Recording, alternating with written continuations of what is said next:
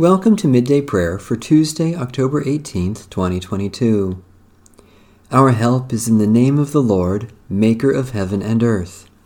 Those who trust in the Lord for help will find their strength renewed. They will rise on wings like eagles. They will run and not get weary. They will walk and not grow weak. Praise the Lord. The Lord's name be praised. Psalm 146. Hallelujah! Praise the Lord, O my soul. I will praise the Lord as long as I live. I will sing praises to my God while I have my being. Put not your trust in rulers, in mortals in whom there is no help. When they breathe their last, they return to earth, and in that day their thoughts perish. Happy are they who have the God of Jacob for their help, whose hope is in the Lord their God, who made heaven and earth, the seas and all that is in them, who keeps promises forever, who gives justice to those who are oppressed, and food to those who hunger. The Lord sets the captive free. The Lord opens the eyes of the blind. The Lord lifts up those who are bowed down.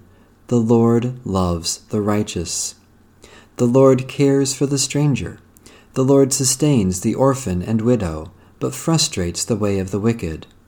The Lord shall reign forever, your God, O Zion, throughout all generations. Hallelujah.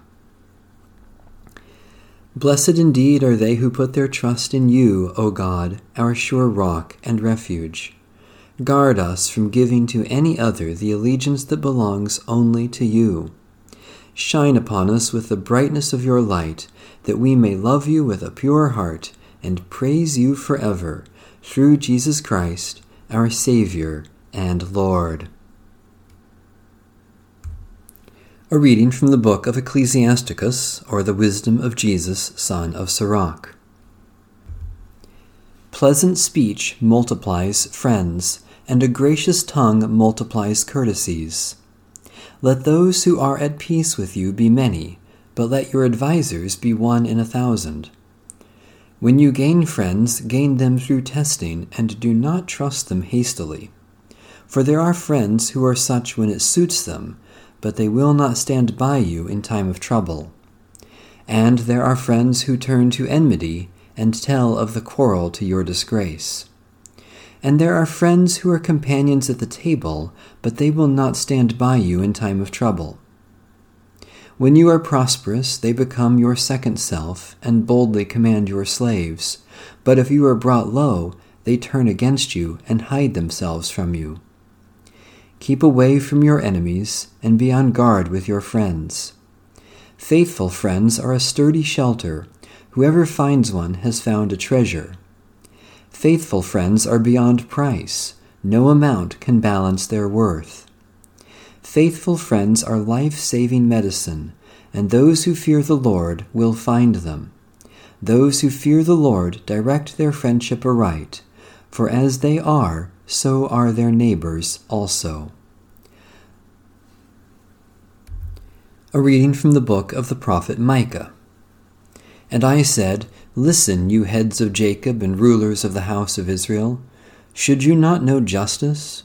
You who hate the good and love the evil, who tear the skin off my people and the flesh off their bones, who eat the flesh of my people, flay their skin off them, break their bones in pieces, and chop them up like meat in a kettle, like flesh in a cauldron.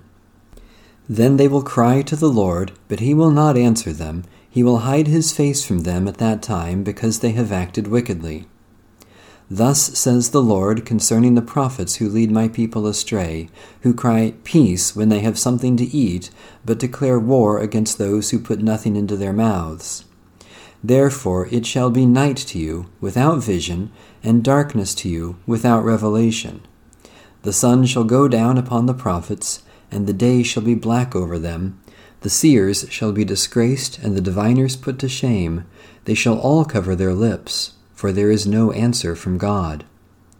But as for me, I am filled with power, with the Spirit of the Lord, and with justice and might, to declare to Jacob his transgression, and to Israel his sin. The word of the Lord. Thanks be to God. The Westminster Confession of Faith, Chapter 13, of Justification. Section 1. Those whom God effectually calleth, he also freely justifieth, not by infusing righteousness into them, but by pardoning their sins, and by accounting and accepting their persons as righteous, not for anything wrought in them or done by them, but for Christ's sake alone, not by imputing faith itself, the act of believing, or any other evangelical obedience to them as their righteousness, but by imputing the obedience and satisfaction of Christ unto them, they receiving and resting on him and his righteousness by faith, which faith they have not of themselves, it is the gift of God. Section 2. Faith, thus receiving and resting on Christ and his righteousness, is the alone instrument of justification. Yet it is not alone in the person justified, but is ever accompanied with all other saving graces, and is no dead faith, but worketh by love. Section 3.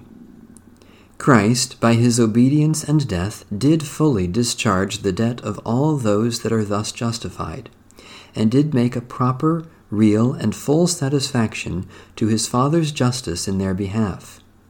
Yet, inasmuch as he was given by the Father for them, and his obedience and satisfaction accepted in their stead, and both freely, not for anything in them, their justification is only of free grace, that both the exact justice and rich grace of God might be glorified in the justification of sinners.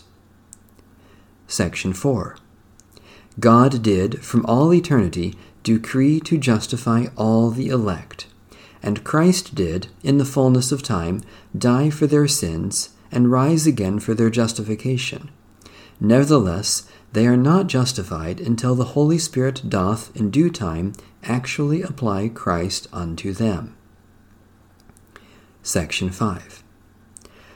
God doth continue to forgive the sins of those that are justified, and although they can never fall from the state of justification, yet they may by their sins fall under God's fatherly displeasure, and not have the light of his countenance restored unto them, until they humble themselves, confess their sins, beg pardon, and renew their faith and repentance. Section 6. The justification of believers under the Old Testament was, in all these respects, one and the same with the justification of believers under the New Testament. A prayer of Catherine of Siena, 1347 to 1380. You, eternal Father, are the table that offers us as food the Lamb, your only begotten Son. He is the most exquisite of foods for us, both in his teaching, which nourishes us in your will, and in the sacrament that we receive in Holy Communion, which feeds and strengthens us. And the Holy Spirit is indeed a waiter for us, who serves us charity for our neighbors. Amen. A prayer for responsible citizenship. Lord, keep this nation under your care. Bless the leaders of our land, that we may be a people at peace among ourselves, and a blessing to other nations of the earth. Help us elect trustworthy leaders, contribute to wise decisions for the general welfare, and thus serve you faithfully in our generation, to the honor of your holy name, through Jesus Christ the Lord. Amen. By your Holy Spirit, O God, give us hearts to love you, minds to know you, souls to bless you, and strength to serve you. Through Jesus Christ our Lord. Amen. Our Father, who art in heaven, hallowed be thy name. Thy kingdom come, thy will be done, on earth as it is in heaven. Give us this day our daily bread, and forgive us our debts as we forgive our debtors. And lead us not into temptation, but deliver us from evil. For thine is the kingdom, and the power, and the glory forever. Amen. The God of peace be with us. Amen. Bless the Lord. The Lord's name be praised.